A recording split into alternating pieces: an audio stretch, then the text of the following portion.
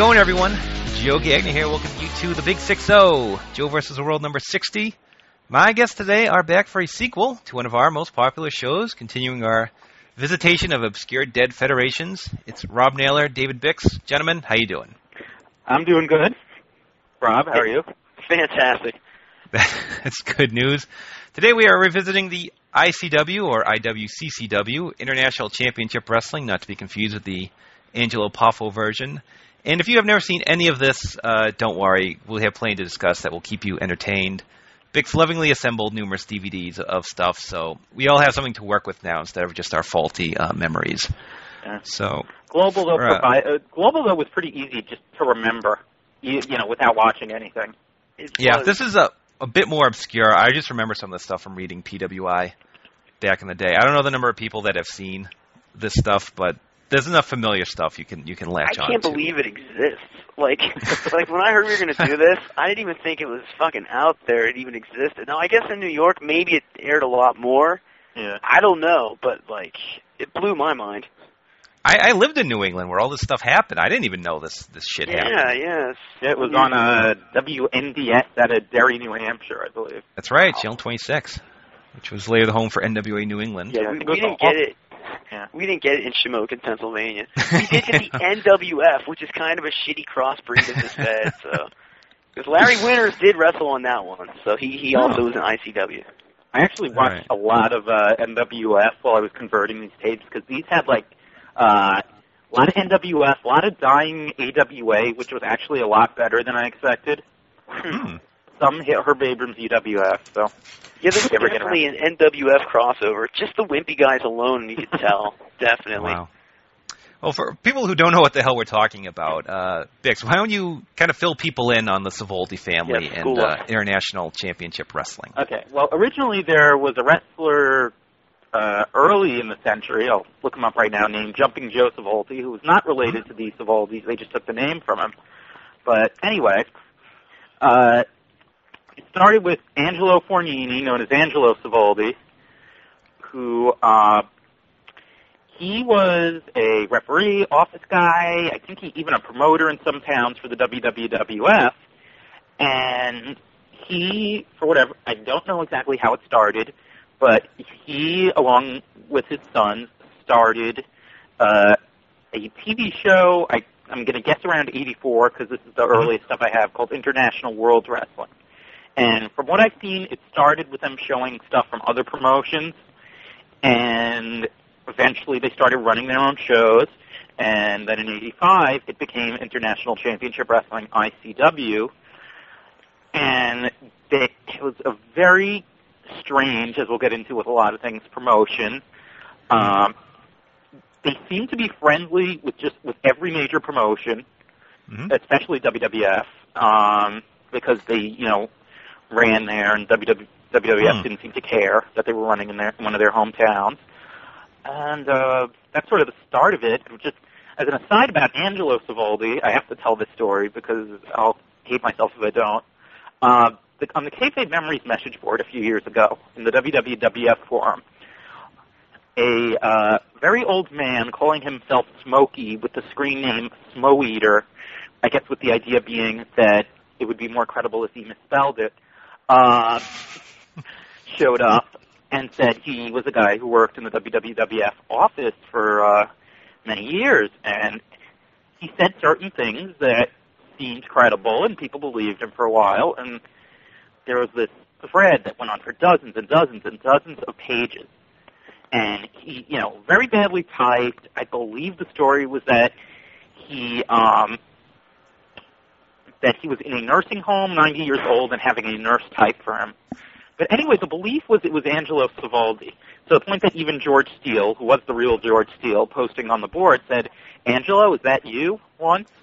So anyway, make long story short, one day he makes this claim that when Bruno beat Buddy Rogers, that it was not actually Buddy Rogers. It was his brother acting as a double.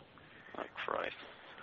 And people started comparing pictures and stuff, and basically the whole thing blew up, and people realized that whoever it was a fake in some form, though I think the belief is now that it was someone who did know someone who worked in the office, but that they were still stringing people along because there was stuff that people like George Steele found credible. But anyway, and basically the Thread's existence was erased from kayfabe memories, and it was never spoken of again.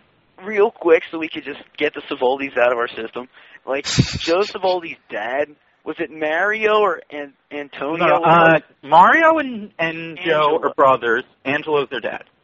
Mario Savoldi. Now, did he wrestle? I don't know if Mario wrestled. All right, well, Joe fucking sucked. I think that the dad was probably a nice enough guy. Here's the funny story I have. So I'm watching this shit. Like, I got to, like, DVD 5 and didn't even really notice the commentators. And, like, I knew Thez was one of them because, like, he's pretty distinguishable. And then there was this other jerk-off, and I had no idea who it was. And it looked like Mike Graham if he had, like, a slight case of retardation, and it ended up being Les Thatcher, right? Yeah. Which I was stunned because Vic sent me this link, and it said Les Thatcher along with Lou Thez. I'm like, get the fuck out. So, yeah, so it's that guy, too. And then there was, like, this third guy on the one, like, cutaway. I'm like, wow, that's Art Donovan from the King of the Ring pay-per-view commentary team. But no, it was actually Savoldi's dad, Angelo Savoldi, as I believe the name would be. And he was very bad, too. Like, Art Donovan was probably better at commentary than Angelo Savoldi. So, yeah, I don't know. I thought Joe Savoldi sucked. Like, obviously the Von Erichs weren't, like, super wrestlers or anything, but they were at least over. Joe Savoldi was kind of over.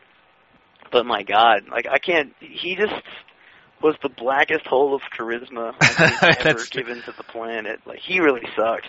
And even in a team with Austin Idol, he just was very changing, to me at least. I don't know, maybe there's some Joe Savoldi fanatics out there, but I thought... I didn't mind Joe Savoldi that much. I thought he was going to be like sub-Greg Gagne, but, you know, as far as like third-generation bland guys, he was okay. Shitty Brian Blair, Jim Brunzell type, but he just really didn't have any fire or pizzazz about him, to me.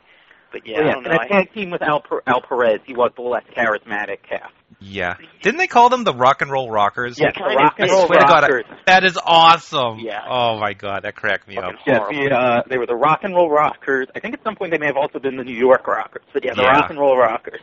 Rock and Roll Rockers. But, like, Savoldi never got pushed anywhere that wasn't his dad. He was in UWF for, like, half a cup of coffee, but, like, I think he was out real quick, too. Like, I think 87-ish, 86, Bix, you might remember this, but, like, he was he was there. Well, he also worked Florida a little, because he was actually living there, and he got a gig there. I read that he actually got paid better doing the ICW shots for his dad. So he would go, so it was worth it for him to fly up from Florida, for a week, every month or two, and get paid. Yeah, it doesn't surprise me he worked for Bill Watts, but what does surprise me is that Eric Watts, as far as, like, son-father, like, wrestlers, was way better than Joe Savoldi. But I always liked Eric Watts anyway. That's an aside story there, but, like, I never thought he was shitty, but he shouldn't have beat Rick Rude, let's face it, or Arn Anderson, but, you know, I didn't think he was anywhere near as bad as Herb Meltzer thought he was, but it's just me. It was also when he beat up Arn at the gas station. At the gas station? That was tremendous, yes, with the little child crying and shit. Fantastic. And then he got arrested, and all the fans were chanting Dad. Like, the entire arena was doing the Daddy's Boy chant, to the point that on camera, Jesse Ventura and Tony Schiavone started cracking up. Wow. And I know that they were working with the WWC in Puerto Rico. They used the Universal title as their belt for a while. So you saw Carlos Colon fighting Dory Funk for the belt in, like, Bangor, Maine. Yeah, and, I didn't even realize that there was any connection until we started this DVD watching. And that's how stupid I am, because I grew up reading magazine after magazine, and literally the entire WWC roster would be on there. Everything this side of Hugo Savinovich was not, like, in ICW, and I didn't realize it, but I kind of liked the tie-in, you know. I thought a lot of it was pretty bad. Like, the one match that I thought really stood out to me is Randy Rose against Larry Winters.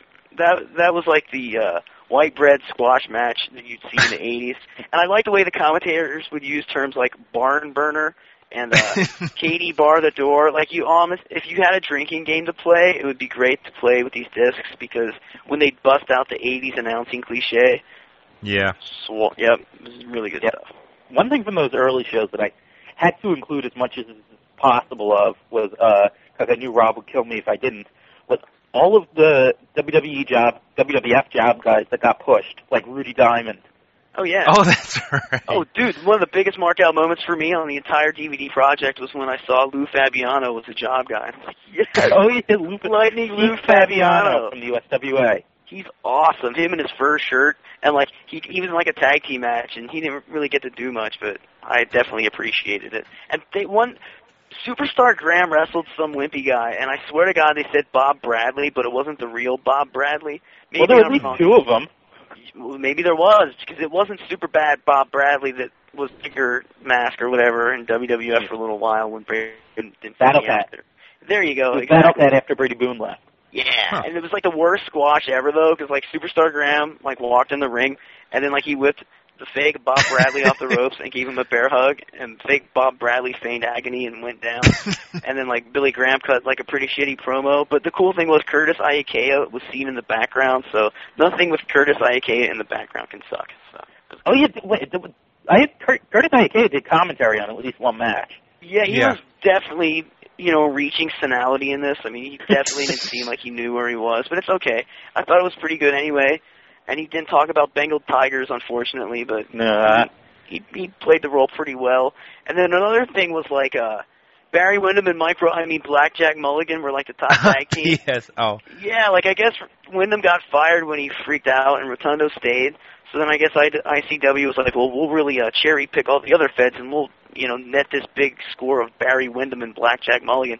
And they were great as long as they weren't cutting like anti-drinking and driving promos.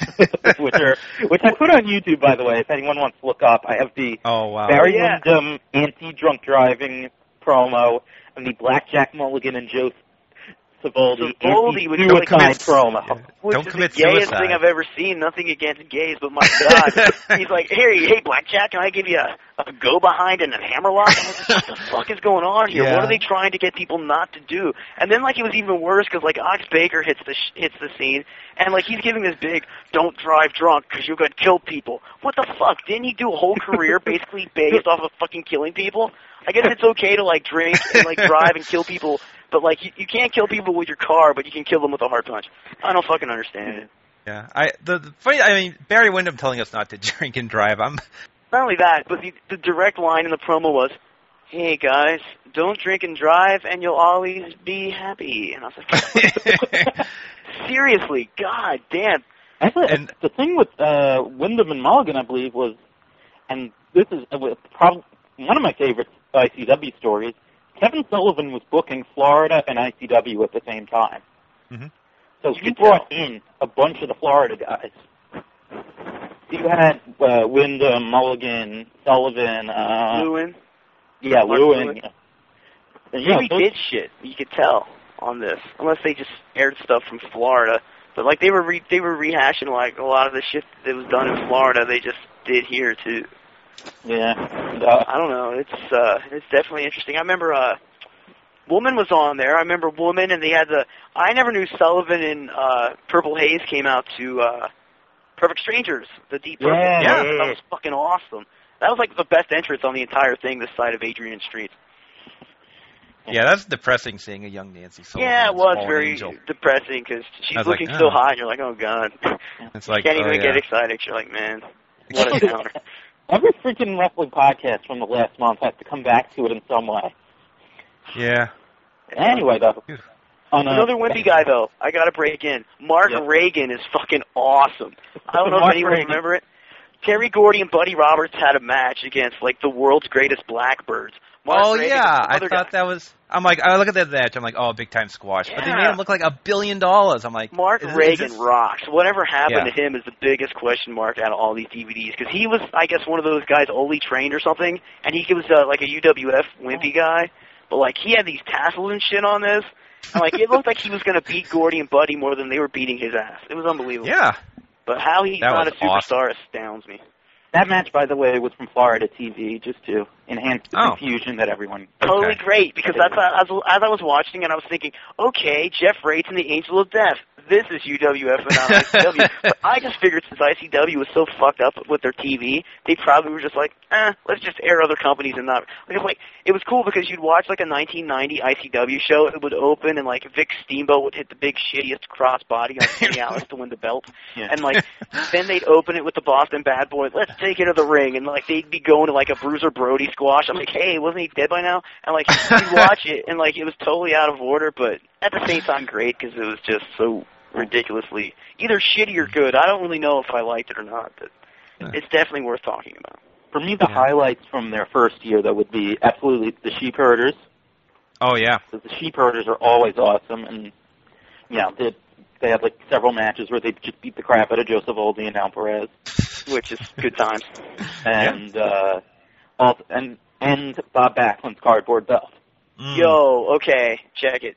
The Bob Backlund, which also I put on YouTube if anyone wants to look it up after. If you want please, to that's right. Yeah, people need to see this shit. First of all, this guy came off more retarded than Cronus at this stage. Like he'd walk around with his thumb up, going yay, yay, and like he seriously looked like he wasn't all there, right?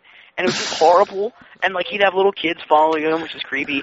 And I don't understand that's the way they did things back in the 80s, it was supposed to be creepy, but like the greatest thing is he's wrestling Johnny Rodz, who for all of those that don't know was like one of the best wimpy guys ever, and like he was like the New York wimpy guy. So like he trained all these people like Tommy Dreamer and Devon Dudley and shit, but he really was just an afterthought to any real wrestling fan in the 80s. And like he was so horrible on WWF as far as always seen losing. Like he was good at what he did, but he always lost. And the dickhead commentator, who I'm guessing was Les Thatcher, goes, Johnny Rodz versus Bob Backlund, folks, a match you could only see here in the ICW. I'm like cracking the fuck up. I'm like, are you kidding me? This match could be like in my basement if I wanted it right now. And like, then it was even better because the match was not good whatsoever, but like, all of a sudden, like, Dr. D. David Schultz comes and saves the day and starts kicking the shit out of everyone within eyesight. And some fan hits the ring, fucking shit cans the fan. It's so good. Like, I loved it. Don't forget, Bob Backlund was wearing like a Johnson Family Oil and Heating in the ring. I'm like, what the fuck is that? Is that where he's working now? He's not in ICW? Yeah, it's and great. Then the cardboard belt. He had belts made by, I think, like Mrs. Lewin's third grade class. And he carried these belts around and held them up. And this really was like Cronus level. I did like the fact that like the commentators were like, that man holds that cardboard proud, and he would rather have that than 10 pounds of gold, which really made you really believe he was truly a simpleton. But honestly, it probably espoused great feelings and love from the fans back then, but watching it now, I think it definitely skipped a generation. I just was like, all right, great. And when Dr. D hit the ring, I was just loving it. Oh. And then on somewhat of a tangent, I saw the Dr. D interview from, I think, AWA, where he inferred Hulk Hogan was both gay and a virgin. Oh, yeah. And Mean Gene was just dying. He cracked up. They had to zoom in on Dr. D. Dude, Dr. What are you laughing at, Gene?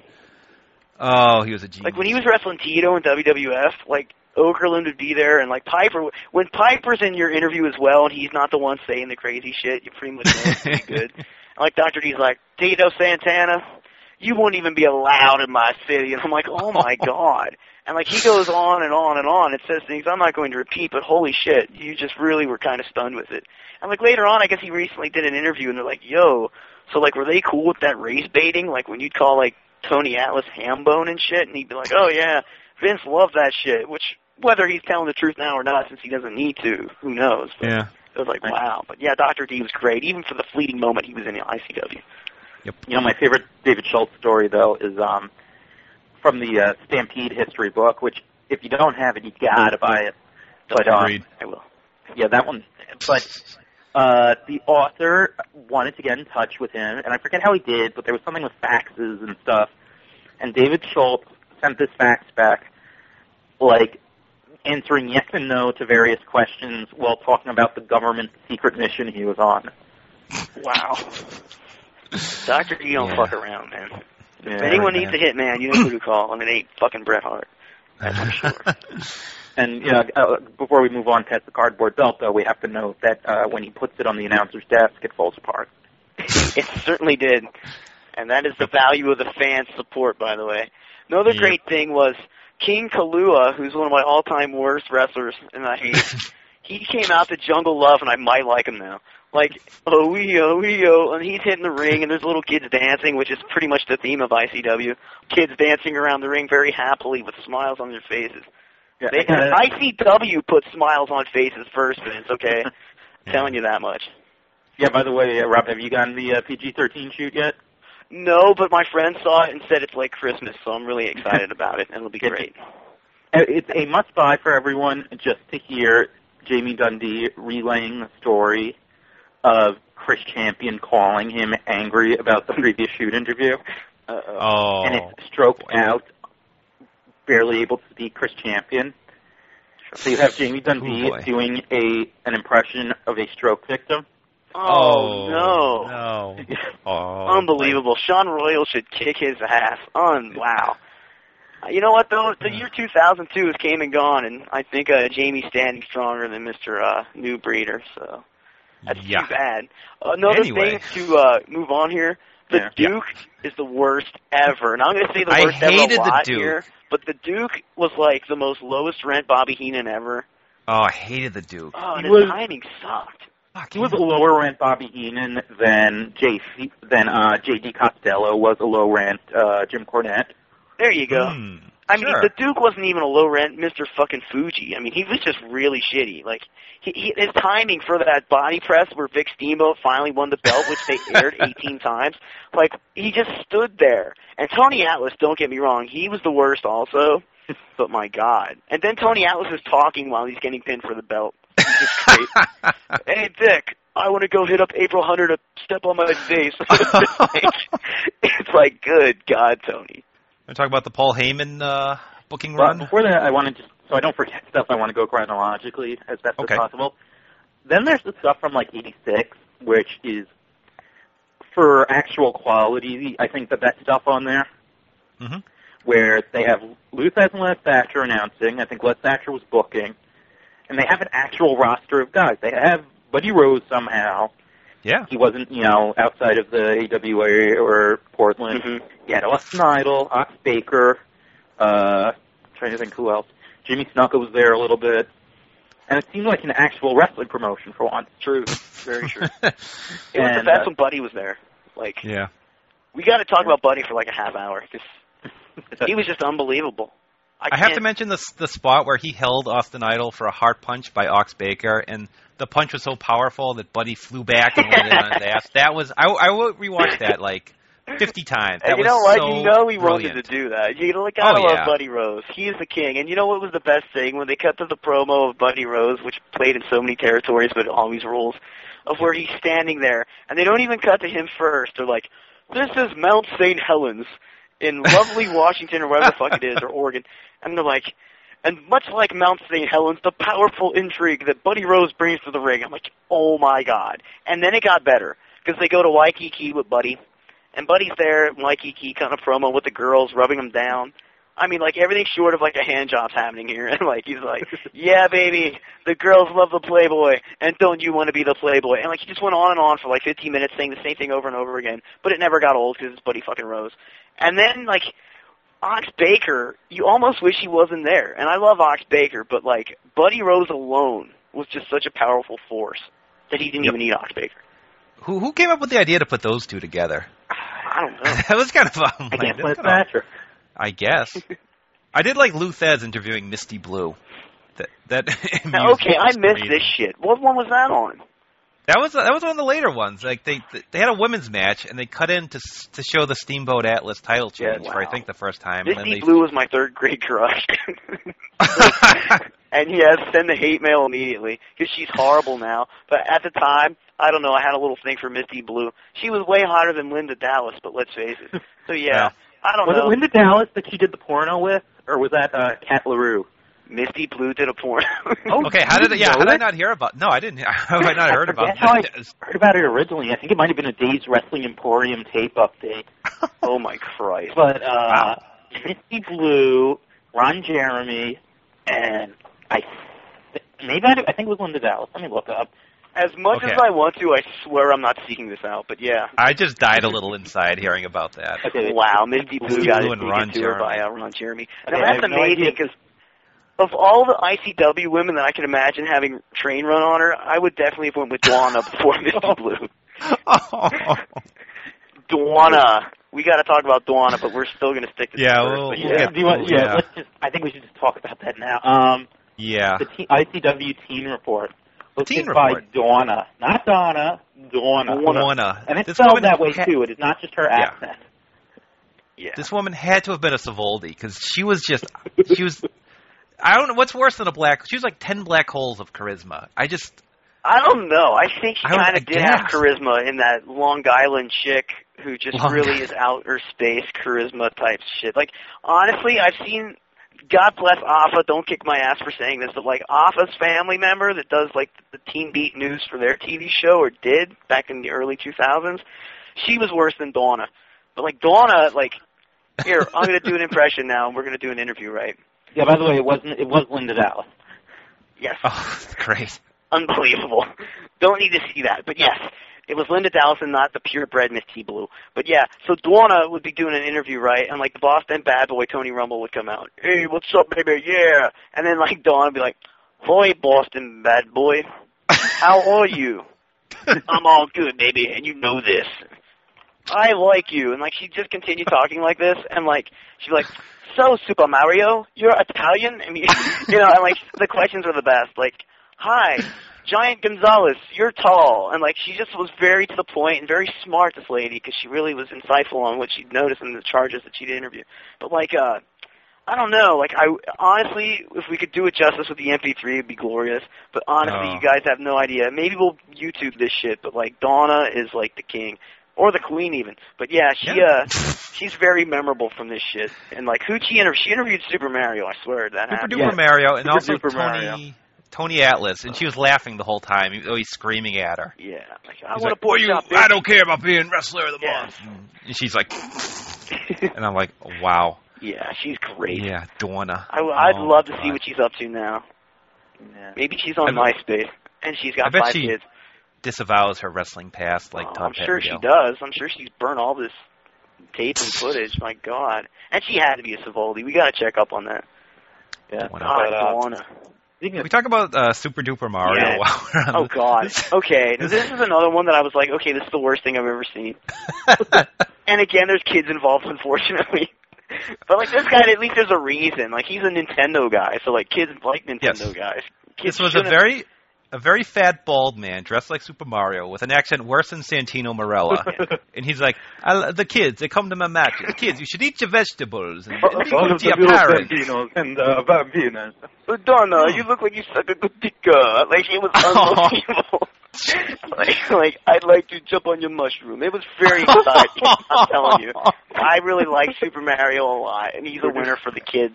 And And he would invite the kids in the ring after Sure a would. match. And they all jump up and what a down. bad idea. There were like adults like sneaking in there too just to be in the ring. I'm like, I swear it wasn't me. But Like, yeah, yeah. there was some crazy shit. There was some crazy shit going down. And like, it was funny too, because like, he had like 2 moves, and like, one was like he'd run into the guy and he'd fall down, and the other one was his Koopa smash or whatever, and he'd jump up on their stomach. And then like, he did the world's weakest like splash until Yeah. disc DVD number 7 when Gustavo the Giant did a splash. But like, honestly, you gotta compare and contrast, but both of them were by far the worst thing ever. But at least Mario That was funny and had a gimmick. he had a hammer too. That was weird. Yeah, another thing with Giants, like with kids, because they showed this video. There's a song called Alley Oop. Yes. It's like Alley Oop Of Giant Gustav and Skylo. and Skylo Low. I can watch it 10 times. That was so good. And they show him like walking around. He's at a camp or something with kids. I think it was a some sort of vacation resorty place Yeah. in the Catskills. Yeah, Because, by the playing way, golf I- and shit. Actually, I realized after I made these DVDs that from their Classic Superstar show, I think I had a Tito Santana interview from the Catskills that I didn't put on. But they did a lot of stuff where that would be built around them being at a resort in the Catskills. Yeah, they sort did of that like- swimming shit. Maybe that was at the Catskills. We don't know. No, it's sort of like if there was wrestling in the middle of Dirty Dancing, only it wasn't in the 60s and didn't have Jerry Orbach. Huh. Christ.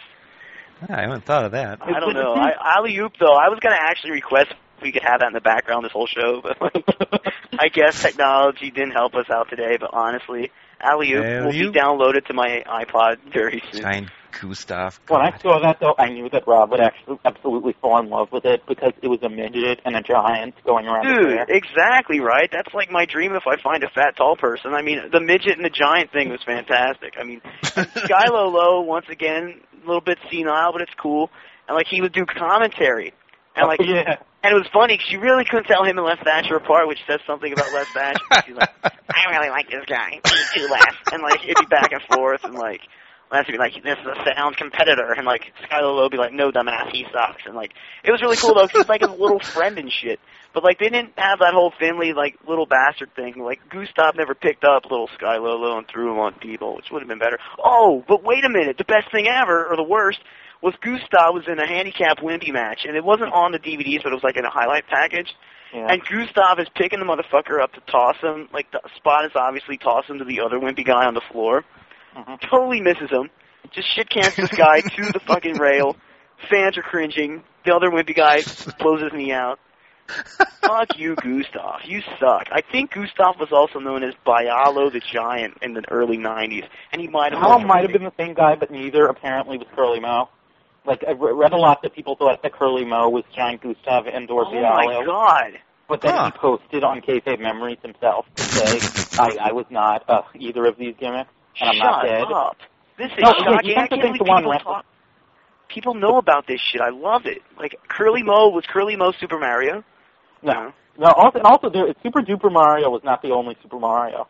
There was I remember one at the Louisville Gardens 25th anniversary show. He fought the Maestro. Yes, Super Duper Mario was the worker of the Super Mario gimmick. That's the scariest shit I've ever heard. It was like Super Mario was an Italian stallion trainee, I believe. Bahari, where are you? No, I thought it was I thought the USWA one was a Jimmy Valiant trainee. And the deal was if you booked Jimmy, you had to book his trainee on the show, too. That won't surprise me either, but I swear to God there was a George South trainee, too. This Super Mario liked God. I'm telling you. There's like another one, too.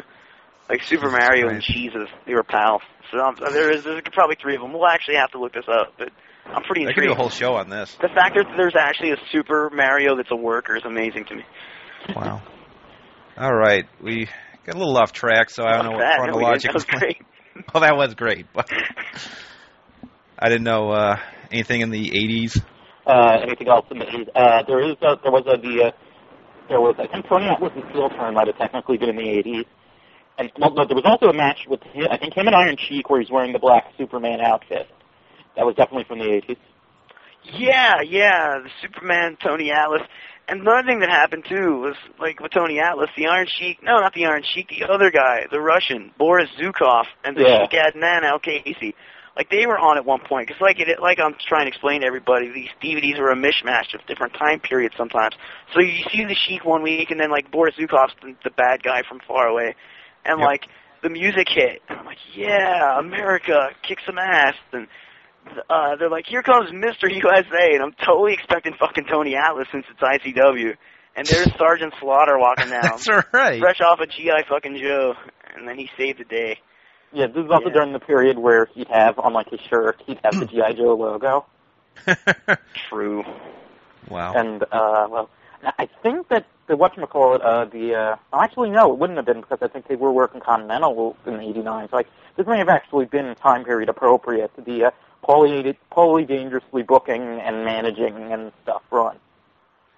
Yeah, I like when Paulie, him and Bob Dow ruled, by the way. I loved Bob Dow. Them in the studio, and Paulie's mad at Fabulous Philip Paulo, and he's like, well, what did he say? He must have been born a couple months before Roe versus Wade. Wow. Otherwise he'd have been. That's awesome. That's the only reason he's on the earth. And I'm like, holy shit. And Bob Dow's like, that's disgusting. And that's tremendous. That was, and he managed the Lethal Weapons, Doug Gilbert and Dennis Condrey. Which, that's an awesome kick. And it's during one of the periods where, like, if you would have assumed that Dennis Condrey was still missing until you saw it, sort of. Yeah. I don't know what better way to put that. Yeah. I wasn't the biggest fan of the team's most, but I liked Doug Gilbert's acid-washed black jean jacket. It just brought me back to the good old days when it was cool to wear Zubaz to the supermarket. And, like, I don't know. I kind of liked it. And then, like, I guess Paul Lee was there, so it was really good. But I couldn't really hear it because the audio was way low. But, like, I wish it was way higher because I love Paul Lee promos. And another thing about Roe versus Wade, ironically, Paul Lee actually later fed that line to Terry Funk. No, he didn't. Wait, what year would this have been, 1990? Yeah, like 90. They stole that shit. You see, you knew Paul Lee liked Terry Funk, because I remember Terry Funk going, Ric Flair, you are living proof that if Roe versus Wade, they would have made the right decision. Like, he basically said he wanted Ric Flair to be aborted. And I guess Paul Lee then took that line, and hey, it's a good line. I don't blame him for it. But yeah, that's pretty classic. Loving Paul Lee. I got to get that Dangerous Alliance gone. Bad. Oh, we also had the wrestling school dropout as kind of an incubatory Mikey Whipwreck. Yeah, that was a Paul Lee gimmick. That was one of his ideas. All we saw was him talking to Diamond Jim something or other. McPherson? No, wasn't the dude's name Diamond Jim? I think it might have been McPherson. No, wait. Oh, no, I'm thinking of Jim Wait, am I thinking? Wait, or was Jungle Jim McPherson? Yeah, that's the dude. Yeah, that's the thing. Wait, so maybe he was Mark Reagan. No, he probably wasn't. No, Jungle Jim McPherson was a Carluzzo guy, though, wasn't he? Or a Larry Sharp guy, whichever you want to call it. Yeah, he was Northeast. That's a different sector. Yeah, but there's no Brian Walsh. No. And Brian Walsh of Avatar's debut match. That was the worst ever, and I couldn't believe that Brian Walsh had a bad match, but Al Snow blames it on all the fat guys buttering up and the ropes being slippery, but I think there was nothing. He could blame everything for that. But Brian Walsh came back and had a good match at Ultimo Dragon on WCW Nitro. Yeah. I don't know if you remember that. There was Brian Walsh, who was also the fake Canadian at some point in the WWF light heavyweight division. Wow. Holy shit, I never recognized that. But another thing that I'd like to say, and Bix, you know this would be awesome, Eric Embry against Brian Walsh should have been the best match ever in about 1990. That would have kicked ass. Because Brian Walsh was one of those prototypical missing link kids. And 5 people will get that ever. But, honestly, he looked like one of Missing Link's sons who were awesome also. And, Brian Walsh also has the distinction of being in probably one of the scariest, how do I put this, fetishized wrestling tapes ever. Because I used to subscribe to Wrestling Then and Now. And I stopped when there started being. It was the newsletter that Evan Ginsberg did, and it was fun. And then he brought in this new editor, and it started becoming like the Killer Kowalski sounding board with him and Brian Walsh doing columns. And they advertised this video of Brian Walsh wrestling a female bodybuilder Kowalski trainee. Oh, Brian, how tough times must have been. I don't know, man. Brian Walsh. He was always wearing those really weird tights, so I don't know. It probably was a natural in for that guy. Huh. Hell of a worker, don't get me wrong.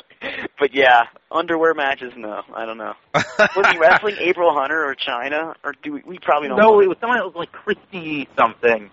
That reminds me of a story which either Killer Kowalski is the most generous wrestling promoter / trainer ever, or Brian Walsh is full of shit, because I remember he wrote a column where he talked about how he I forget if it was all of his wrestling school money or half of it or whatever, but he wasn't able to pay $800 to Kowalski.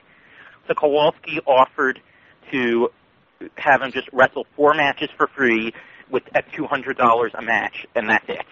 Wow. As a guy out of wrestling school, though, and that does not seem possible unless Killer Kowalski is the nicest man who ever lived. Or one of the weirdos, maybe a really weird guy, because let's face it, Killer Kowalski, who I know a couple trainees, honestly, but he'd always say, and then be noticed. And if you think about the tights Brian Walsh wore, I don't know, it's kind of Ernie Osiris type shit from ROH, if you know what I mean. So maybe Killer Kowalski had a liaison with oh my God, why am I breaking this down into sleeves? But no, I don't know. You never know. I mean, let's face it. I didn't know about these strange tapes, but let's face it. You never know what happens. Wrestling's so sleazy anymore. It's scary. But yeah, Brian Walsh was good. That's awesome that he came up for about 5 minutes. But we really got to get away from this. Yeah. How about Onita showing up randomly? Yes, Onita all of a sudden showed up. He had a squash match and then wrestled Tony Atlas in a unification match that went to was there even an FMW title at that point, though? I think there was a brass knuckles. Oh, maybe there wasn't. That was the most randomest shit ever, though. But I love showed up. the squash match where Bill Apter's commentating and Onita just spits, and Bill Apter just flips out. He's like, "What the fuck? He just spat in it. What's the ref doing? Not doing anything." And The other guy's like, But Bill Apter's Onita, horrible. yeah, Onita is regular gear though, but sort of doing the proto Great Nita gimmick, which is really just ripping off all the other guys like Muta and Kabuki. He was kind of like looking like Pogo too, to a degree, like Mr. Pogo, sort of, but Puerto Rico shit. that was strange, and seeing it strange. Wouldn't be ICW without oddly airing other people's footage, and that gives us the tag team tournament, the international tag team.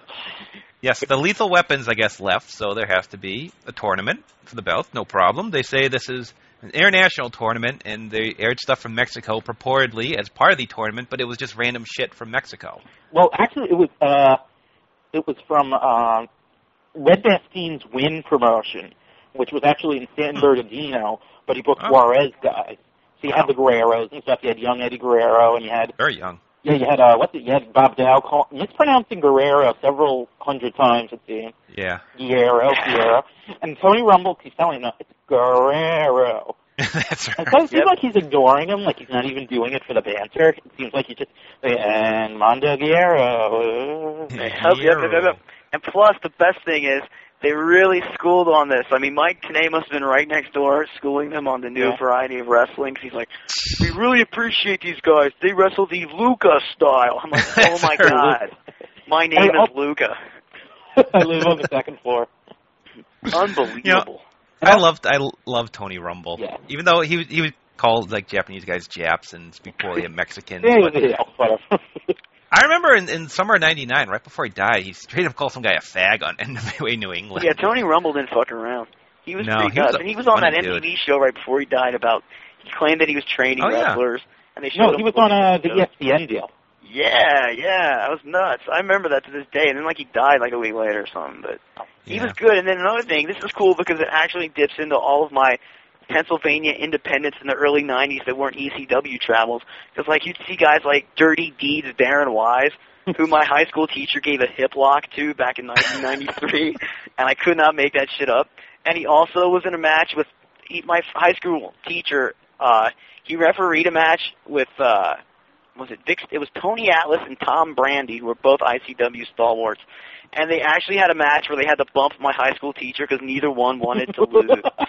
So there you go. Only in the Reading Independence in Pennsylvania will that shit happen. And Dirty Deeds was not that bad of a manager, and Chris Candido was fucking awesome. Yeah, he was one of the best wrestlers on the tape.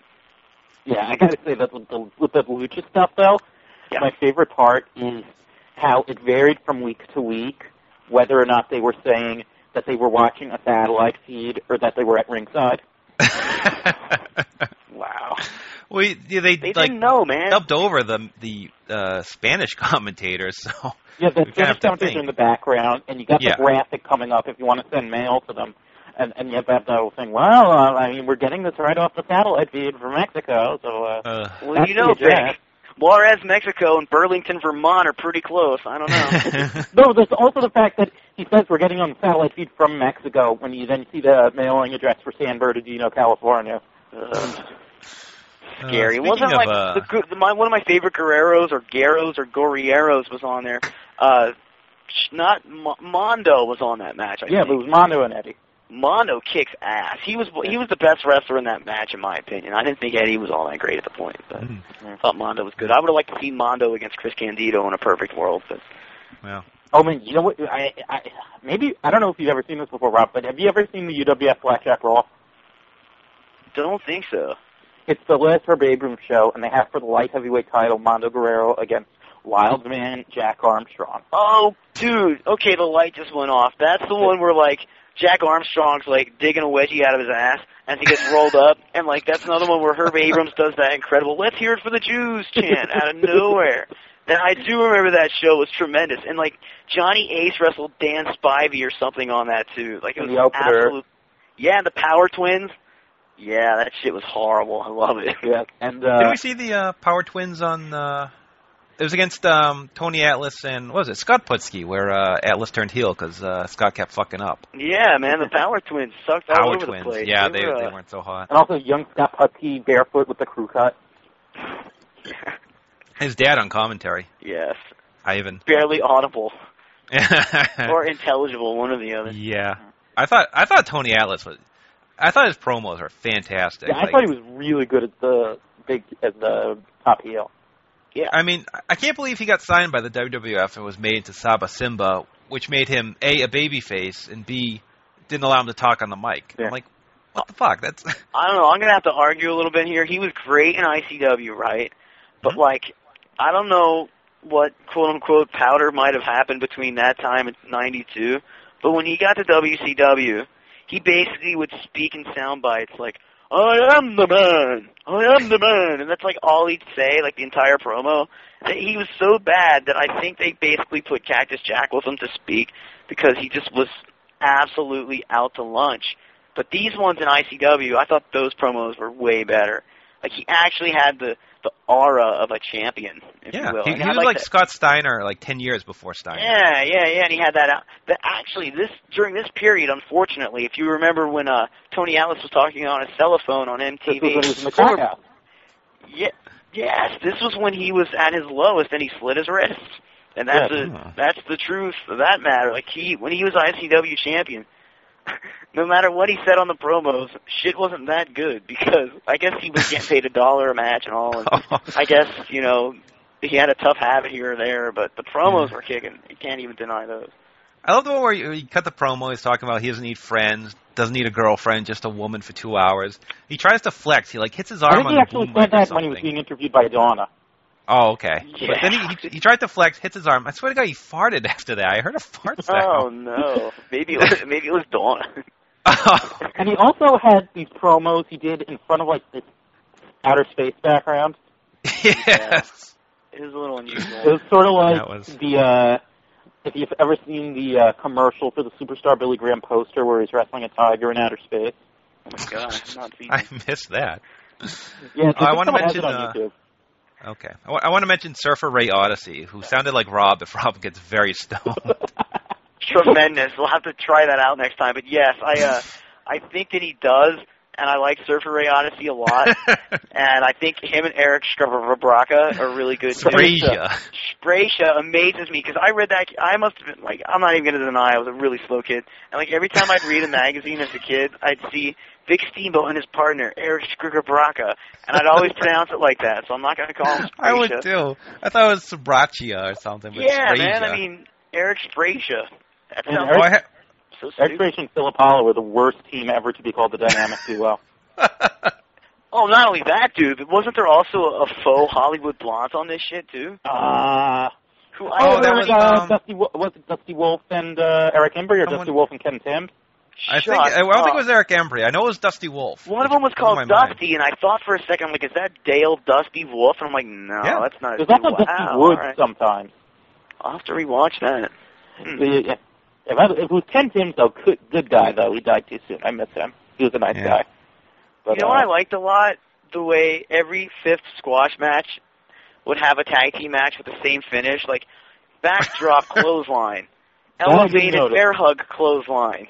It was like inverted body vice clothesline. It was almost like, hey, let's every team have a clothesline finish, but we'll never play it up. It was very weird. It's sort of like how at Starrcade 89, every match is that the Road Warriors are in, and with them doing some weird variation of their finisher. Exactly, because motherfuckers don't need to be taking that, apparently. Yeah, that was unusual. And I liked the Hollywood Blondes finish, though. The backdrop, Bret Hart hooking clothesline was kind of cool, as much as I hated the match. I don't know, I didn't really like that match at all, but yeah, We have to mention the pool episode. Okay, yeah.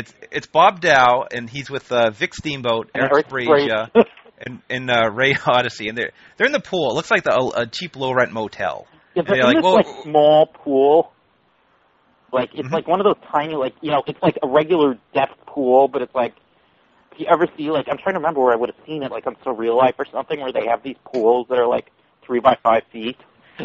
It was weird. Yeah. Yeah, and they're like sort of semi-homoerotically playing frisbee and stuff. Yeah, it was kind of like those guys you had the famous YouTube on Brian. Oh, the New Generation. Yeah. Very much like it. And then, like, I guess, first of all, who was booking, do we know? At that time? I have no, I would guess Tony Rumble. Yeah. I don't know. I just have all these visions of Paul Lee in a completely gimmick-infested room coming up with an idea like, yo, man, let's go to the Days Inn.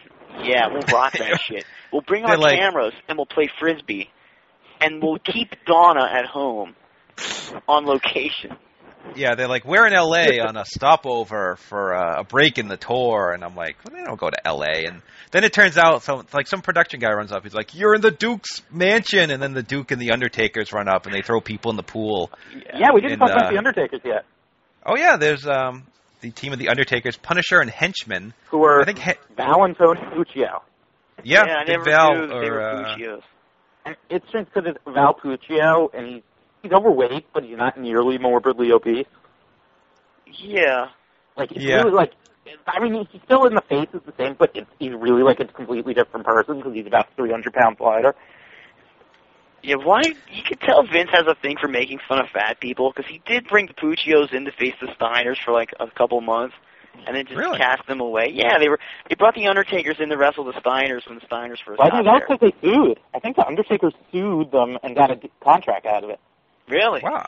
I thought they bought the name from them. I thought I heard that. Oh, maybe they bought it and they were called Double Trouble because they could be Undertakers. Yeah. Double Trouble. And I always thought they were Sally Graziano because Val and Sal sounded alike. Yeah, I got my fat ECW guys.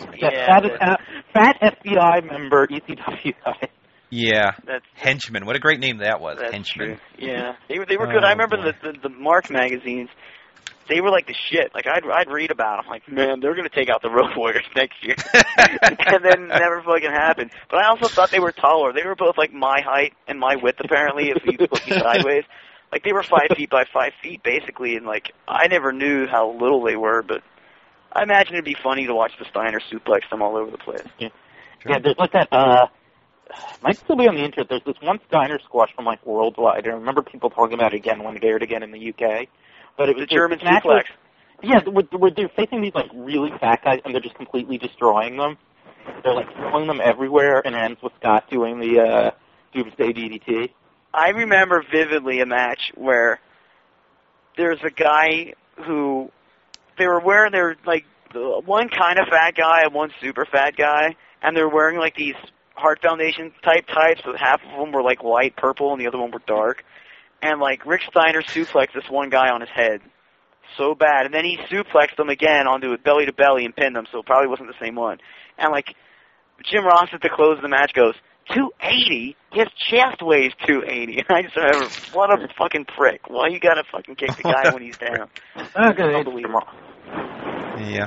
But, Vic Steamboat, who was, I think, not related to Ricky Steamboat. According to the closest sources to the situation, they're not actually brothers. But no one actually knows what the deal is. Like, because, he had this long career, and it didn't seem like Ricky ever objected to it. Yeah. But there's also the fact that, like you had in I forget if it was in the magazines or whatever, that you'd have, like, Vic helped Ricky build his Gold's Gym or whatever. Yeah. I've heard people say, I haven't seen it myself, but I've heard people say that there are, like, videos from, like, the end of Ricky Steamboat's running Crockett where Vic is in the background doing stuff. So I have no idea.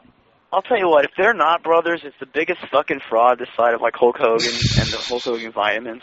It's just not right, man. I believed in that shit. I thought Vic Steamboat... I should have been smarter, because why would he have never popped up in any one of the big leagues with Big Bro? But, like, at the time, all the magazines would say, yeah, Vic Steamboat. And then I was laughing, because on this ICW, the one promo, they had words under his name. They spelled his name Victor Steamboat, which is totally stupid. Because if you're going to do a knockoff of Rick Steamboat, you got to kind of make it, like, Vic Sound Steamboat. like Or yeah. Vicky. You know it was fake, though, because, like, the fucking Savoldis, apparently, as Bix said earlier, weren't even Savoldis. Oh, yeah. Which sucks. Like, well, if they were, it wouldn't be that much better, but honestly, it's kind of bullshit.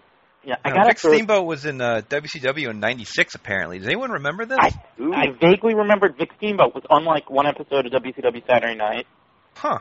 Probably even with Roadblock or something. Like, David Sammartino people that just popped up. By the way, Roadblock was in UWA Mexico, Bix. I just randomly saw it in like an old Observer the one day, and I just thought, like, holy shit, I gotta tell people that the roadblock was like in UWA Mexico. I forget what his name was. It was like El Torneo Grande or some shit. Wow. I thought, wow. Yeah, roadblock, because everyone thought it was Butch Masters, but they don't look anything alike. No, Roadblock's not Butch Masters. I mean, people thought Tyler Mane and Butch Masters were the same person. But Yeah. I thought that Nitron and Butch Masters were the same person until 18s. But we already know how stupid I was, but yeah. I got to mention this, though, because you mentioned the Hulk Hogan vitamins, that my old optometrist was, like, the guy behind Hulk Hogan vitamins. Really? Wow. Interesting. See if he's got any business statistics on it. I don't know if the Horseman did better. Probably not, but... No, I'm guessing no. Damn it. Or Call it the Vern Gagne vitamins that existed at some point. Jesus. That's crazy. Vern had fucking vitamins. That's great. Yeah. Vitamins. It was great when Vern tried to play with the other big boy wrestling feds, and, like, he'd always do it wrong. Like, the Wrestle Rock Rumble is, like, everything not cool possible. Yep. And As even heard at on the a time, recent episode of the show. yeah. Yeah. I mean, what about young Taz working in... yeah, that was good. Yeah, did I put the match on there where before he's even like, where he's like smiley, happy baby face? Yeah, I did. Yeah. Okay. Well, this is before he became like the face painted Tasmaniac. Well, he's still the Tasmanian Devil here, and like he's like wearing this like ridiculously multicolored jacket. Yeah, he soon became Yeah, he was all Mago, because there was another Mago, guy what- brought in named Noga, and they were the Tasmanian Devils, Mago and Noga, but I Well, don't they think were that was on here. Yeah. Yeah, oh, I saw Tasmaniac, another I didn't know. Tasmanian Devil when they showed the Joseph Oldie beat him. I think that's another match. No, they that showed, was like, that was 13 Taz. That was Taz. Okay, but there was another guy like afterwards. Who Oh yeah, ran yeah, in. the second one, the second Tasmaniac. Yeah. Who was that guy? I don't know if Noga. it was Chris Shetty's brother. Oh, Shut up. That's awesome. Okay, Yeah, he it was was actually Taz's trying to other get his... cousin.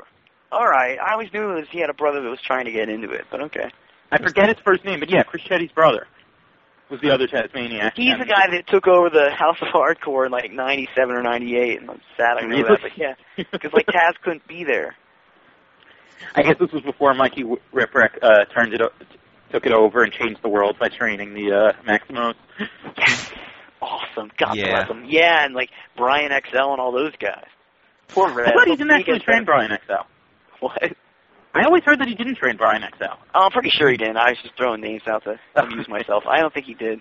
I don't know if anyone did. Probably not. He was just probably some kid off the street. But then they took him down to Puerto Rico. I'm sure Super Crazy helped him out a little bit. Tried to do something with the kid. Brian XL was awesome in CW, though. I liked him. I didn't mind him. When he was, what was his name in CW? As one of the Black Panthers? I believe Oh. so. Huh. Him and whoever the other Black Panther was had, Smokey Cunningham or something, had this awesome match with Mexico's Most Wanted. Smokey Carmichael. Holy Smokey shit, that was Carmichael. so good. That, honestly, you know my feelings toward Lucha, but that is by far my favorite Halloween and Damien match ever. Well, no, I that match is love awesome, that match. What an incredible match that was. It was like, you're honestly right. That was like everyone's, like, at least the Carmichael and XL's finest moment ever. That's so great you brought that up, because that was a killer match. I gotta watch that again. Yeah, but Finish back to was sick. ICW. Oh, but we can't talk about Brian XL anymore. That's too bad. Okay, No, yeah, it's back just- to... Joe mentioned that was it you or Joe who mentioned the Joseph Olty winning the light heavyweight title? Yeah. The thing is, though, that match at the time, and I considered putting it on the DVD multiple times, so it would be like you were experiencing it live. That match was aired like every week for like 6 months. And Yeah, I'm that not was even, the gimmick. That's what they do, right? Like, you that got was to... ICW. I mean, Yeah. well, no, at that point, though, they were IWCCW, which I should probably explain. We'll get into in a second, yeah. But yeah, they had a like I heard they would replay matches a ton, and then sometimes they'd show old matches and try to pass them off like they were new. Like you would forget it because you've seen it so many times or something. In But- Shamokin, that's what they did with AWA. Like, on ESPN, they'd be like, you'd see Larry Zbyszko against a fucking trooper, like, 127 times 1990 to 1992. I mean, I loved Global just because it got that stupid AWA off my television set. Well, I think it was just AWA. I think was just replaced by a 5th episode of Legends World Class. For a while, yeah, and then Yeah. then thank God Global showed up. Yeah, well, speaking of world class, we should explain how they went from ICW to IWCCW. Yeah, I guess this should be my job. In late 1990, Kevin Von Erich somehow started World Class back up and locked Jerry Jarrett out of Dallas. And this was the period where, if you ever heard my show with Craig Johnson, this was the period where, for the syndicated TV, they take like 3 months of USWA shows in 3 nights. And anyway, Kevin Von Erich set up some deal with the Savaldis that ICW would now be IWCCW, International World Class Championship Wrestling. And there was like this one TV taping with this one Kevin Von Erich match that I think was the only thing he ever did there. Yeah. Yeah, and they would, I guess they showed the match a lot, or they would just show in the opening a lot. But that was the only thing he ever did, and they switched to using the World Class theme. And that was about the only thing that was different. This is like 1991, right? It was like end of 90, beginning of 91. All right, because I remember in the magazines, which is how I watched this shit. Like I'd read, and I was like, "Wow, this is the new conglomerate of wrestling. This is who needs Rick and Kerry Von Erich when you can have Vic and Kevin." Well, I remember Eddie Elner and PWI berating Kevin Von Erich, saying, "Okay, we'll never get Kerry versus Rick, so we get Kevin versus Vic." Right, what a horrible thing. And then I think there was supposed to be a unification match. I don't know what Kevin had to be unified. I think they were billing him as the World Class Champion. Yeah, they might as well. And it just nothing ever happened, but they were still IWCCW. Yeah, and he was the champion, and Kerry Von Erich's bereaving daughter's heart. Oh. And this was, by the way, he did no-show that, Dick. I remember last time we had the thing is, there were 2 shows. I think there were 2 Kerry memorials. Yeah, but the one with Sid on it, he definitely showed up and was like, "Fuck this shit," and left. So yeah, he was like, I have lost all respect for Kevin Von Erich. Fuck him, man. Oh, that's he's looking rough. Well, what about allegedly? I'm going to say this so Joe can use it. What about the time that Kevin allegedly killed the kitty cat with this buzzsaw, which is allegedly ridiculous too? Who'd think that this week we'd talk about some animal cruelty worse than Michael Vick? But Kevin Von Erich, you did the trick, pal. Yeah, allegedly. On a Japan tour. I just like to say Joe, thank God your show's ending so we won't get sued. But yeah, everything's allegedly, of course. Allegedly, yeah, sure. Yeah, allegedly there was a kitty cat in the dressing room in like all Japan, and Kevin like goes up. There might actually be 2. There's either 2 stories, or that are I don't know, or they're part of the same story where he killed a kitty cat with the iron claw. Oh, wow. Yeah, it's pretty sick. I don't know. There's another one that involves him using a saw blade to kill the cat. Ooh. That's nuts, man. But the thing is, like, you don't really blame him because it's Kevin Von Erich, and you have no idea. Oh, yeah, he's completely oblivious to all human nature. Yeah. God. I read about this. We didn't see this, but I heard they had Rick Rude and the Honky Tonk Man. Yeah, I was so sad that I don't have this on tape, but they aired promos between them. They argued who was the better Intercontinental champ, who had the better neck breaker, and I don't think either one ever worked for the Fed. Well, they had the one taping where they did this confrontation, and then for months and months, they would show the same promo, like this recap of it. Please write to IWCCW, who's the greatest Intercontinental champion of all time, who has the greatest neckbreaker finishing move of all time. And it was literally for about at least 6 months. And I would pick Rude. Well, yeah. If I had to, I love Rude. No, but that was not the first time that they did an angle like that, because, and I was sad that I didn't record this when it was on their Classic Superstars show, but they also hyped up an Iron Sheik Bob Backlund rematch that never happened. Yeah, okay, you're right. Like, that was one of those things where if you had Pro Wrestling Illustrated in the 80s, in the Wrestling Inquirer section, always at the bottom, there'd be some big major ICW news that never ended up happening. Like, ICW looking at Hulk Hogan, and like, it's never going to happen, But yeah, the old Savaldis would try to pull everyone's strings. But the best part of the Backlund and Sheik one, though, which I really need to find someone with a copy of this, is, like, it's supposed to be Mario Savoldi, or maybe it was Angelo, but interviewing Bob Backlund via satellite, and he is obviously somewhere else in the building. But Bob, apparently not understanding how satellite hookups work, is yelling the whole time. Like, "Hello, Mario! How are the children?" Wow. Great! And then Iron Sheik comes out and interrupts, and they argue. Does he call Wow. Backlund an intelligent Jew? I don't know. That's kind of his thing these days. Christ. Cheeky what about, baby. I loved SD Jones randomly showing up. He had a contract. I got a contract. I'm so excited. I signed a contract with ICW. Now that you mention that, that's probably my favorite thing on the entire disc, and I can't believe I forgot about it. That's the way they brought him in. They're like, ICW, looking for the stars. And, oh, yeah, we've got one. And it's coming FedEx, baby. Special delivery. And then he shows up, and he does a promo. I've never heard SD Jones talk until that wonderful piece of footage. I was like, yes. And also, this was 1992 SD Jones.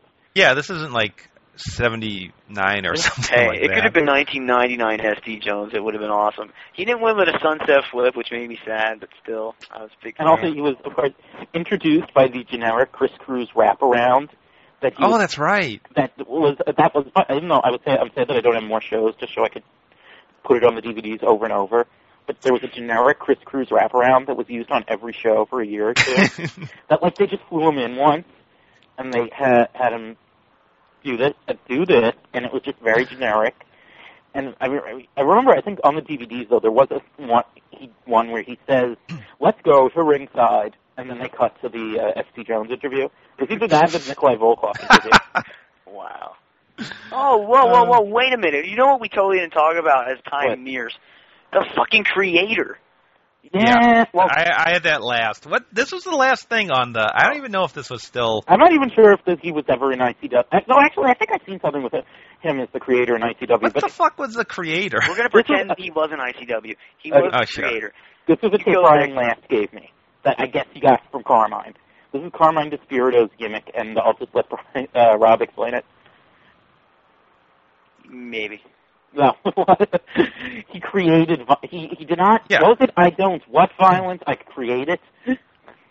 So he was he was this really geeky-looking, skinny... Completely, but it was the high school, Yeah, the shitty high school play of it all that made me like it. I am the creator, and I just watched a Bela Lugosi movie, and I like violence. And then they had this really shitty music. It wasn't shitty, it was Ozzy, but it was like one of the early Sabbath songs. It was really creepy. And they'd show him beating people up and hiding from Ivan Koloff. And it was and you'd watching ooh, the creator. And then my niece was over and she came in the room and laughed. And I was like, ooh, scary, But yeah, the creator, I'm sure that he really scared the kids back in the day. Not today. Well, kids, they show the kids taunting them at ringside. Oh, yeah. It's to me, kids, that's shut up. Creator, but I guess the kids didn't think so. He's roaming high school halls. And he had that awesome shape. The thing is, when you show the creator, it's cool when you first see the promo because it's the jazzy effects, and it's wow. And you can see a chain of the high school being closed that night behind him. and it's not necessarily as bad as it sounds. But then you get to the point where they're actually in the high school gym, and the creator just kind of loses the illusion. It's like it really the Undertaker wrestling at a baseball stadium, where not a cool football stadium, but just at halftime or at the in between innings at a baseball game. Yeah. It loses the effect. But I liked Carmine DeSpirito's delivery was good, if only sub 6th grade level acting. Yeah, should have spelled creator with a K. That would have helped. It probably would have. I did put this one on YouTube, by the way. This one's also on YouTube, as I put it there basically so Midwest indie guys can make fun of Carmine. Oh, yeah. Yeah, he was in IWA, I think. He was a bad guy, right? Wasn't he in that War Games match? Well, no, there was the MAW versus IWA feud.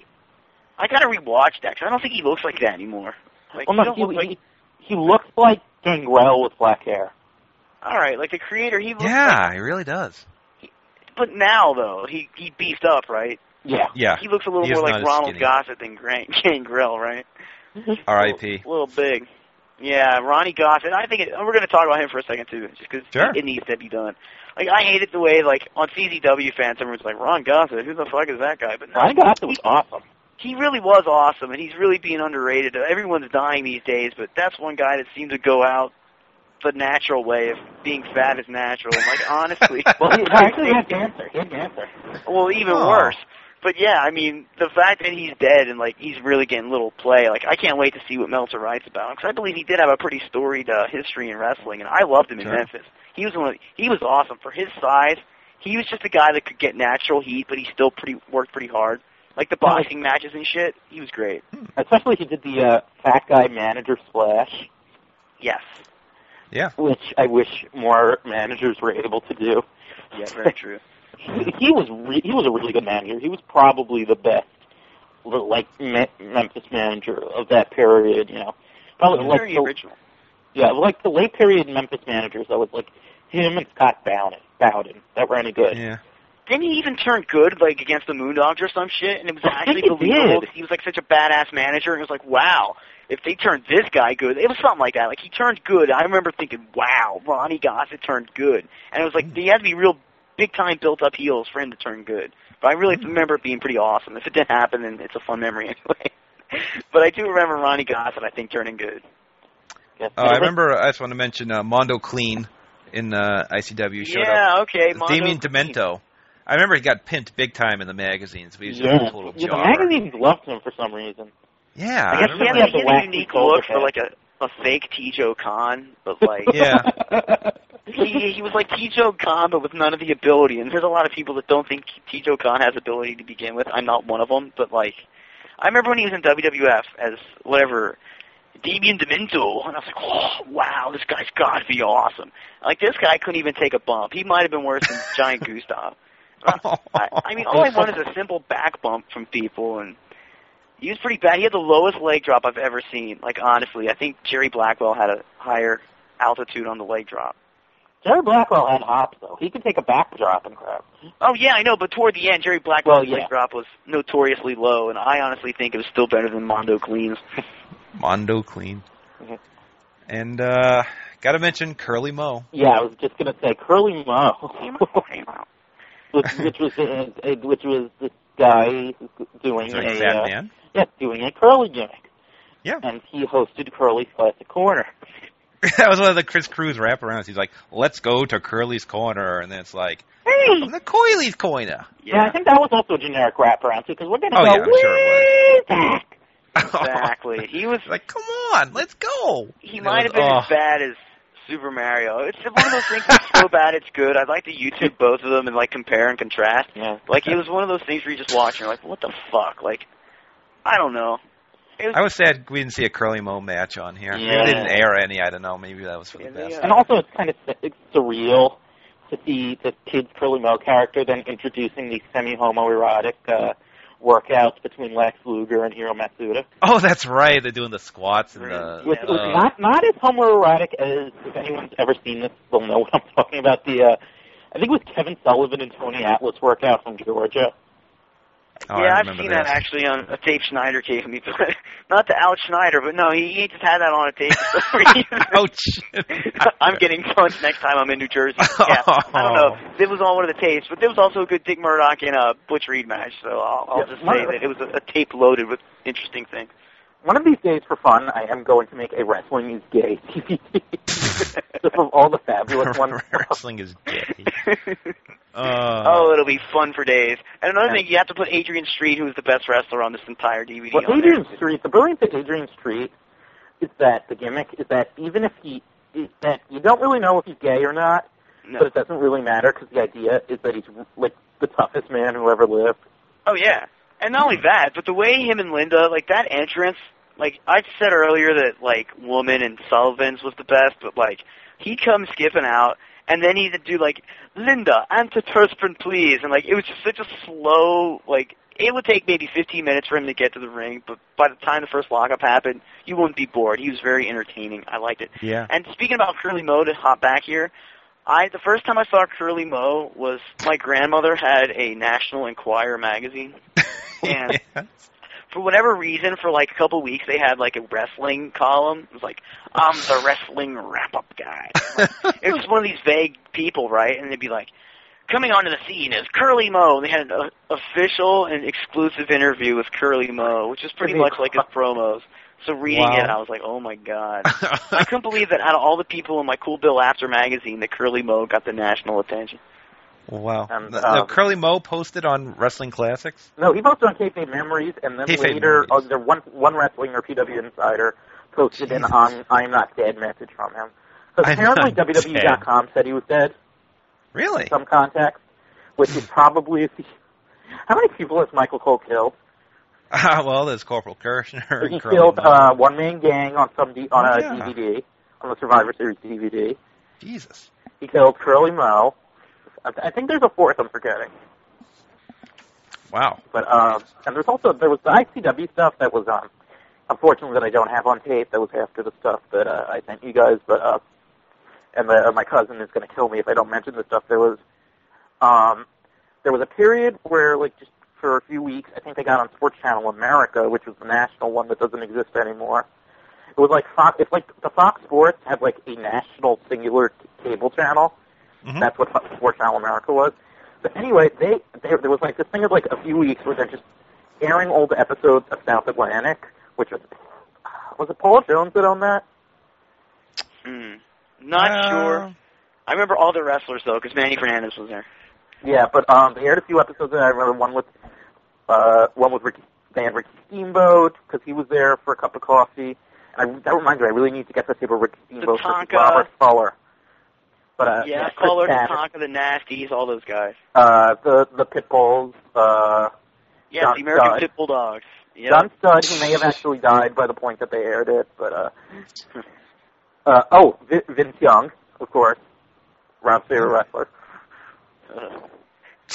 What? I don't get why you don't like Vince Young, though. I like Vince Young. Vince Young is decent. I like him a lot. I mean, he was Mark Young, too. He was Private Young, too, in Continental, I think. Yeah. He put over Sid Vicious like a fiend. He was honestly, I gotta be a fan of his, because he begot Jack Evans to a degree. Break shit, so. Yeah, but, he was the first break-dancing wrestler, unless you don't count Norval Austin and Coco Ware. Wow. No, but wait, have you never seen the Butch Reed video from Mid-South where Michael Watts is breakdancing? I wish I did. No, I never saw that. That's yeah, crazy. I gotta find that. Yeah, there's like this Butch Reed video. I think it might be all of the last kids are breakdancing. Christ almighty. And the late ICW, which I remember also, they showed back up on Sports Channel New York, and there was this one episode that will live in my mind forever, and I hate that my cousin taped over it at some point, because, okay, they had a video promoting Sabu coming in, and I don't know if he ever wrestled a match for them. Wow. Well, if Onita was there, that explains that.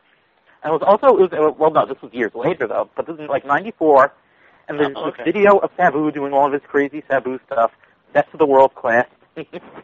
Oh, well, if Taz was there, that's that. Yeah, Taz probably got him in. Yeah, but there's, Taz was there at this point, and there was like this match, I think it was like Taz and Sullivan maybe against Dreamer and someone, and they used a glass bottle, and then, this is like end of August or beginning of September 94. Then Tony Rumble cuts a promo on ECW disrespecting the NWA. Oh, yeah. Yeah, okay, that's making some sense now, I do remember and, that. There was the video for the Candyman, not Brad Armstrong. Some guy wearing, like, if you've ever seen the Jerry Estrada outfit, where he's wearing, like, the ridiculous red and white tassels, basically some white guy wearing that and being called the Candyman. Horrible. So it's this guy coming out to this video set to the Man song, and it's like, he appeared to actually have wrestled in ICW. Unlike Sabu, this guy's debut was being built up with stuff that already happened. Candyman. But there was that. I'm trying to think. I want to make sure I don't miss anything because ICW. The thing was, you have to keep in mind that you never knew what you would watch. I mean, never knew what you would see when you watched ICW, especially when they were doing the 5th anniversary shows, which were all the rerun stuff. And this was so cool as a little kid because I'm able to see all this old stuff I've never seen before. So I'm seeing the sheep herders in Southwest, or or Lex Luger in Florida, and just having Sports Channel, dude. Like you had it all. I mean, Sports Channel had tons of great obscure shit. Like I didn't have it. I wish I did. Yeah, Sports Channel. Here we had Sunshine they Network. had AWA. They had the AWA syndicated show. I think the World Class syndicated show, or USWA, whichever it was by then, was on there. But actually, I was reading up, and ICW actually was on national cable at one point on Tempo, which was this satellite network that existed in the 80s. It used to be Satellite Program Network, but they aired tons of different wrestling shows. They even aired freaking All Japan Women in English. Wow. Jesus. You know what? If I could watch NWF back in 1987, I could definitely believe that ICW had pretty national. Yeah, but Tempo, and they had ICW, and also SNN Score had a bunch of wrestling. And of course, NBC bought both of them to get satellites for CNBC, to get all the cable coverage. Plus, also FNN was a competitor to CNBC, and that was sad, though. But I even have these vague memories as a little kid of watching All Japan Women. Wow. No, they had all this stuff. They had San Antonio stuff. There was one period where they aired old Houston stuff. They had the Bob Luce AWA film show. Jesus Christ. Yeah. Wow. That's cool. Yeah, we only had ESPN. My town didn't even have TBS until the 90s.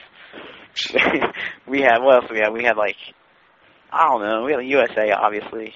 USA was cool, and ESPN with AWA when the Long Riders were around was the coolest shit ever. That's not all we had. Then I found NWF by accident, just because I saw DC Mad Dog Drake and Larry Winters. I was like, yes. Yeah. I saw them live, and they were pretty entertaining. Was Abby ever in ICW? I think so. Yeah. He's on the DVDs, managed by Jonathan Boyd. Oh. Wait, was he there in 1986 and 87, or was he on the early WWC shit? No, because Brody was there, Gary Hart was there for a time, so I figured he would have to be. I thought just Jonathan Boyd managing Abby was awesome. I can't believe I forgot to mention that. Oh, yeah. Yeah, Boyd. Jonathan Boyd is the best unheralded talker in the history of wrestling. Oh, definitely. Mm-hmm. And he was a good writer if he really wrote that column for Wrestling Stand-In magazine. That was my favorite heel wrestling column ever if he actually wrote it. Hey, you bloody yank, I hate you. I was yeah.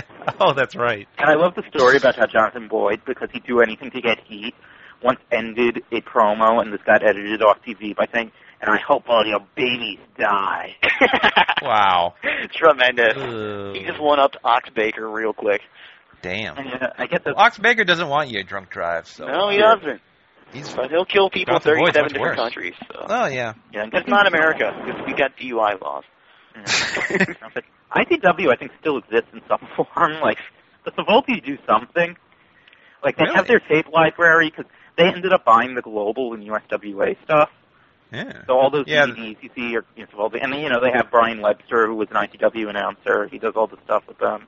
And I have my fingers crossed that there's a 45-year-old Donna somewhere in Secaucus right now doing voiceovers.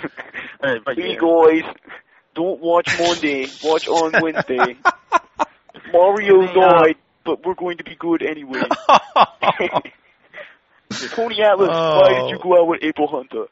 Yeah. She rules. Everyone, if you listen to this and you don't YouTube Donna, and even if I don't know if she's out there. She might not even be on there, but maybe someone named Donna will be, and she'll be funny also, because it's awesome. Donna rules. Yeah, I wish Paul Lee was there, man. He should have gotten Donna so fast for ECW. Donna is so much better than Angel Amoroso ever was. Angel the Virgin Princess. Okay, well, Angel the Virgin Princess rocks. That was hilarious. But, I don't know. I think Donna interviewing Jason the Terrible would have been equally entertaining. And Voldy's ended up doing the syndication in the U.S. for IWA Puerto Rico and then WWC again. Yeah, he did. Okay. And they still have the same mailing address in Parsippany, New Jersey. Interesting. Yes, which I keep thinking I should call Savoldi or Brian Webster to try to do a podcast with them and just ask them everything possible about ICW. Why did you exist? Wow. Yeah, interview Joe Savoldi so he can listen to this show and come and beat my ass. Is he from Parsippany, or what's the name of that town? Parsippany. Okay, that as a kid alone made me want to hate Joe Savoldi. Because I'd read the name of his town, I was like, what a pussy. Come on. Come from a real town like Trenton, bitch. But, I know. Jumpin' Joe. Joe. On the Crazy Max trading board, a couple months ago, there's this guy who's a Ricky O associate, who said that he had just been at the Savoldi's headquarters and seen the vault. But he didn't answer any questions people asked after that. He just did that one post, and nothing came of it. So he said the Savoldi's are doing stuff. But he claimed that they have, 60s and 70s Boston WWF house shows and the world-class Israeli tour. And if it exists and they're going to put it out, that's awesome. That's what I was just going to say. I didn't think, did the World Class really go to Israel? I never knew that. Oh, yeah, they did. All right. That's where Mike destroyed his shoulder and got a tampon infection. Oh, all right. Something interesting about that also. I can't believe we brought that infection up. But yes, something also that happened there. They had a cartoon, didn't they? Who? Didn't the Von Erichs supposedly have a cartoon? What? In Israel. I never heard this. Wow. I was hoping you'd tell me, yes, they did. It's on YouTube. But no, I guess maybe they didn't. But maybe that was a gimmick. But I remember Kevin Von Erich in a promo in the 80s was like, and we're all really big stars in Israel, and we have a cartoon there. 'Cause I guess that was when Rock and Wrestling was out, so they had to one-up that shit. Oh, they had to have their cartoon where no one could see it. I'll tell you So what, just if there was a assumed Von Erich cartoon... I can't even fathom. Dude, imagine how hilarious that would be. That'd be great. They can throw cats into, fans. I don't... I think they just fight David's crime. not waking up. Gotta flush his bills down the toilet. Oh, we're so all going to hell. That's great. But yeah, I think they'd have a lot of fun stuff. Oh, damn it, Kevin. The only reason you're not dead is because you're not as brave as your brother. Oh, man. Oh, man. I love the Von Erichs. Or be like Lil Von Erich, like the... A little, yeah. Yeah, sort of like, the Flintstone Kids, and Fritz would be like giving Lil Carrie steroids. Oh, he's Come on, kid, we need that shot put title. I know, he's like, Michael Hayes is faster than me in the big rays, and Fritz is like, well, take these, this will help. What a great idea. I almost want to become a cartoonist to make this shit happen. That's awesome. Yeah, I wish that, I don't think there are any tapes of it, but didn't Big Daddy have a cartoon in England? Wow. Sure he did. Yeah. I'd actually like to see that, too, because I think Big Daddy's fucking funny. Yeah. Honestly, if fat guys run around with kids, if I had to pick my favorite, it'd be Big Daddy. Well, he had a lot to choose from on these DVDs. I've never seen the Tiger Mask cartoon, though. But I always got confused in the translation, though. It's one of those things. One thing that I absolutely want to see, but I've never been able to find, the original Giant Baba cartoon. I've seen photos. Wait, I eventually got from someone to buy me on Yahoo Japan auctions a later Giant Baba anime full-length feature, direct-to-video or something. Holy shit. Really? What was the plot? Pretty awesome, but I want to see what the original was like, where he kills a man with a flaming chop, and he befriends a puppy who's then killed, and... Okay. But apparently there's one copy that's ever been so horrible that it couldn't be dubbed. Huh. Well, all I got to say is we're looking for Baba Chops on Fire. If anyone's listening and there is a Von Erich cartoon in existence, hit us up. We need to see that immediately. Yeah. Because it had to have happened, because Kevin wouldn't lie. Oh, no. Oh, hell no. Yeah, as long as we're going off on tangents, though, speaking of Israel, have either of you guys ever seen the Israeli pro wrestling? No. Is Joshua Ben-Jarian on there? Or Joshua Ben-Gurion, no. No, that guy too. The Israeli Pro Wrestling Association, which is like these self-trained guys, and somehow they got this national cable deal where they all called Makat Medina, where they do all these ridiculous gimmicks. There's the Palestinian terrorist and a rabbi. And okay, wait. Someone linked that somewhere. I did see something like that. You're right. Yeah. I saw it somewhere on board, and I kind of watched it for at least 5 minutes and laughed. Yeah. Wow. It was good. You take wrestling to different places, and it just shows what a wonderful world we live in. Sure. I'd like to see Ethiopian wrestling. Kendall Linden would be the super heavyweight champion. It'd be tremendous. Although, you know what? Some people will tell you Sam Houston wasn't fat in 1985. But they're sadly mistaken. Well, Sam Houston gained weight went into global, though. Oh, Sam Houston was big by, 1987, but I'm saying in 1985, that dude was twig thin. You can't compare him to Punk at that point.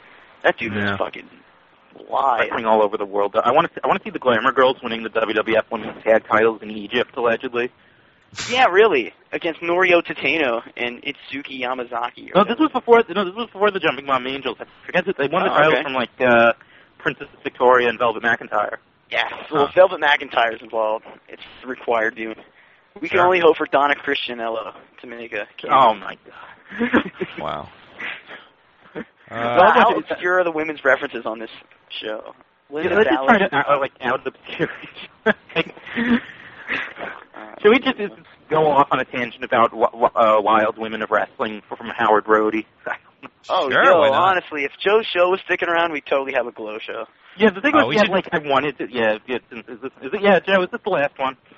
Last one we're probably going to do. Yeah, but we can move over to your podcast. Yeah, so. I think we got to do that. Yeah, Because, Wait, so we're going out with this one? Yeah. Wow. I feel special now. I should have been more animated. Nah, Oh. you can still be animated. Yeah, this is still the big final episode. This isn't the final episode. You can tell your It's the last Brian Adias episode. joke. Just use the word allegedly. Oh, yes. Yeah. And I'll throw the word allegedly in 5 times. But yeah, okay, that's good. But yeah, as long as you're still having a couple more. Who's the last guest? Do you have any idea? I have no clue what I'm going to do. Maybe Oh, man. get blown up in a limo. I got to think of something. Get Nate Webb on, man. Works the magic. I love that guy. He's Does hilarious. anybody even exist in the world besides these books and bloody midgets? I don't know, man. I hear he likes hanging around midgets, so if there's any midgets around, or little people, as it's supposed to be said. Huh. But yeah, he's making a lot of money doing ring announcing for the midget wrestling troupe. Yeah, I think he's like the booker and he does the match. Yeah, man, Apparently that they guy's make a lot of hilarious. money on those. Apparently those bloody midget shows are like a gold mine. Yeah, Hey. that's the word out there. I don't understand that. I mean, I had a Mark mask Cuban in Paris was like the Trump, money I mark, totally too. signed up for that shit. That's nuts. Wow. Yeah, but Mark Cuban was like their money mark at some point.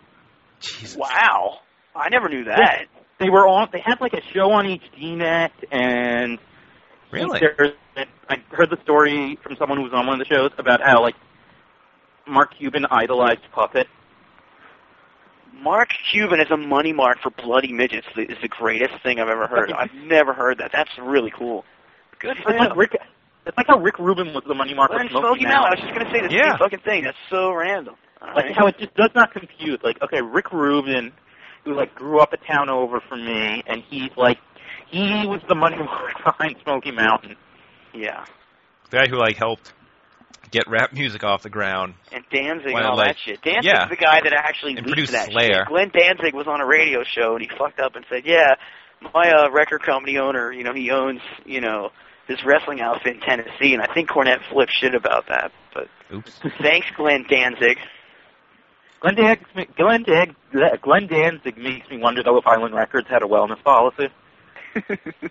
Yeah. I'm sure they didn't. Someone sick the feds on them, baby. Have you ever seen the live video for Mother? Yeah, I No. believe I did. I think that's the only one that Oh, exists. yeah. Where it's like if you've seen like how Johnny Devine looks now, like the same sort of physique. Johnny Devine. That's what is Glenn. fun. That's what Glenn Danzig looks like. Yeah, I can't even say his fucking name either, because I always think of John Zandig after I've been poisoned by that. John Pennsylvania. Zandig. John Yeah, Danzig. Zandig. Yeah, let's just keep going off on tangents so the show never ends and the show never ends. Yeah, some people are putting guns to their head by minute 84. But, Or hitting the stop button. But like, we're oh at minute shit, 90. he was on a rant again. He's talking about sleeping bags.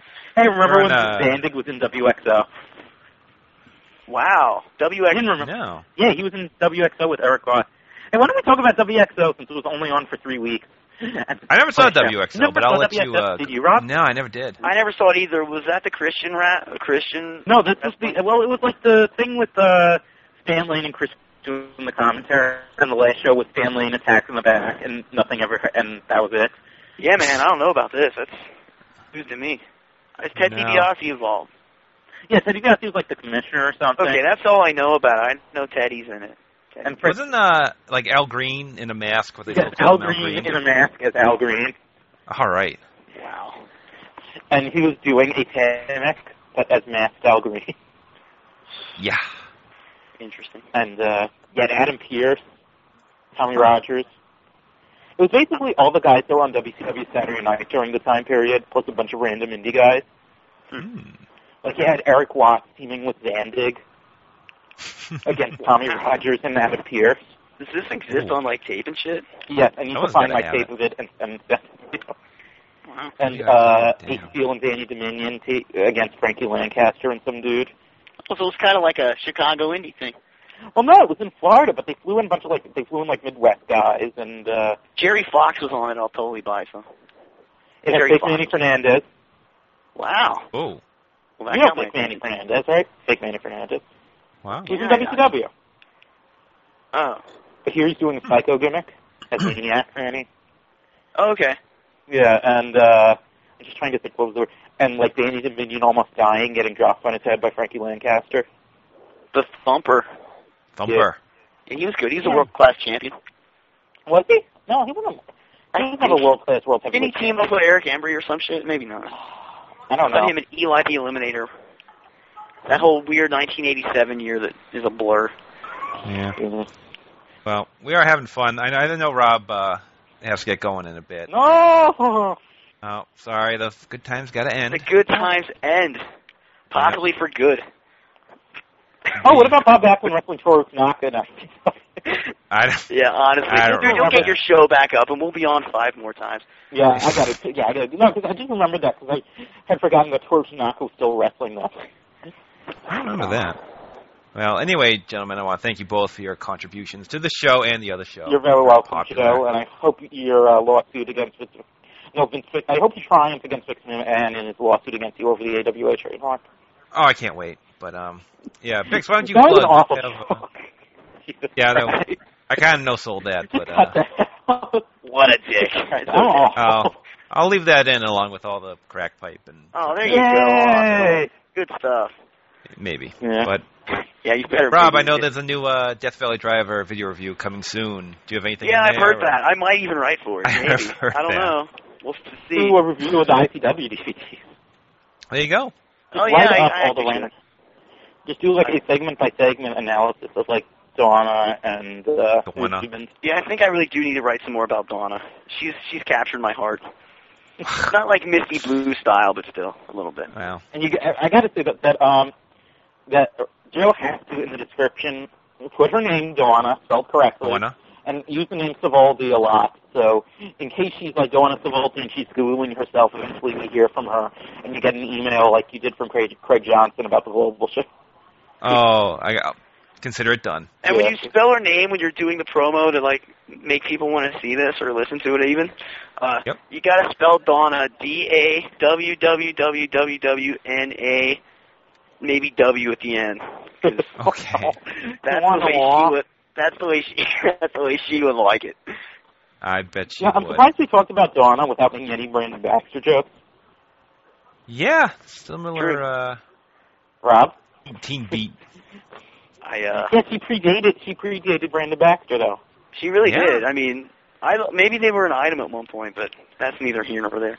And That's neither there nor She never here. did anything as awesome though as like be a heel manager or have a birthday party where Mike Davis as a clown shoves his face. That in we the know of. That we know Yeah. of. All right. On that note, we're rapidly running out of steam. I know you're trying to filibuster, keep the show going, but Filibuster.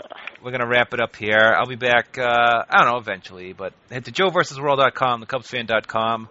Look, check out episode 49 if you like this one. We do a similar show on the history of the Global Wrestling Federation. Was this one as long? No. Yeah, we're approaching 100 minutes. Yeah. There it is. Yeah, Right, I wanted the to music. make it at least as long, even if we had to go Yeah. off on a bunch of ridiculous, unrelated tangents. Yeah, we stopped the ICW stuff like a half hour ago, but Yeah, the Von Erichs took a chunk out, but Yeah, we, the one didn't Eric's mention got. Vern Gagne and ICW. what was he in there? He was doing commentary on the Jimmy Snuka match. Oh. So you see, remember, that just to remind everyone that ICW was friendly with everyone. They aired footage That's from right. everyone. And All right. okay. On that note, I'll I let think you we have finish. covered everything I think we want to cover or need to cover. yes, we did. So, again, I think that's everything. You can go to DeathValleyDriver.com, more from Rob. Was it DavidBix.com for Bix's, thing. the Bix and Span bunch, or the group, I should say. Which is, yeah. And what about your newsletters? That's still oh, around? that was a terrible. Don't even ask me about that. All right. I mean, like, I've heard from people that actually liked it. Like, I actually just got an email before we started this from some guy who was looking at it. I'm like, oh, just the thing is, like, you realize, though, how basically having a newsletter basically drove Wade Keller's Yeah. and how it seems to be, like, slowly, like, chafing at Dave Meltzer and Brian Alvarez's wills to live. I can see that, especially after Yes. a Let's end recent things on a period. happier note. Everybody needs to see Donna. Yeah, go see Donna. There you Yes, go. yes. I'll YouTube it or you do it, but one of us has to get it done. That's right. We'll get this stuff up. You can view it, follow along at home. On that note, Peace. Bix, Rob, thanks for everything. Peace out. I'll be back soon with another show, and I'll talk to you soon. Bye.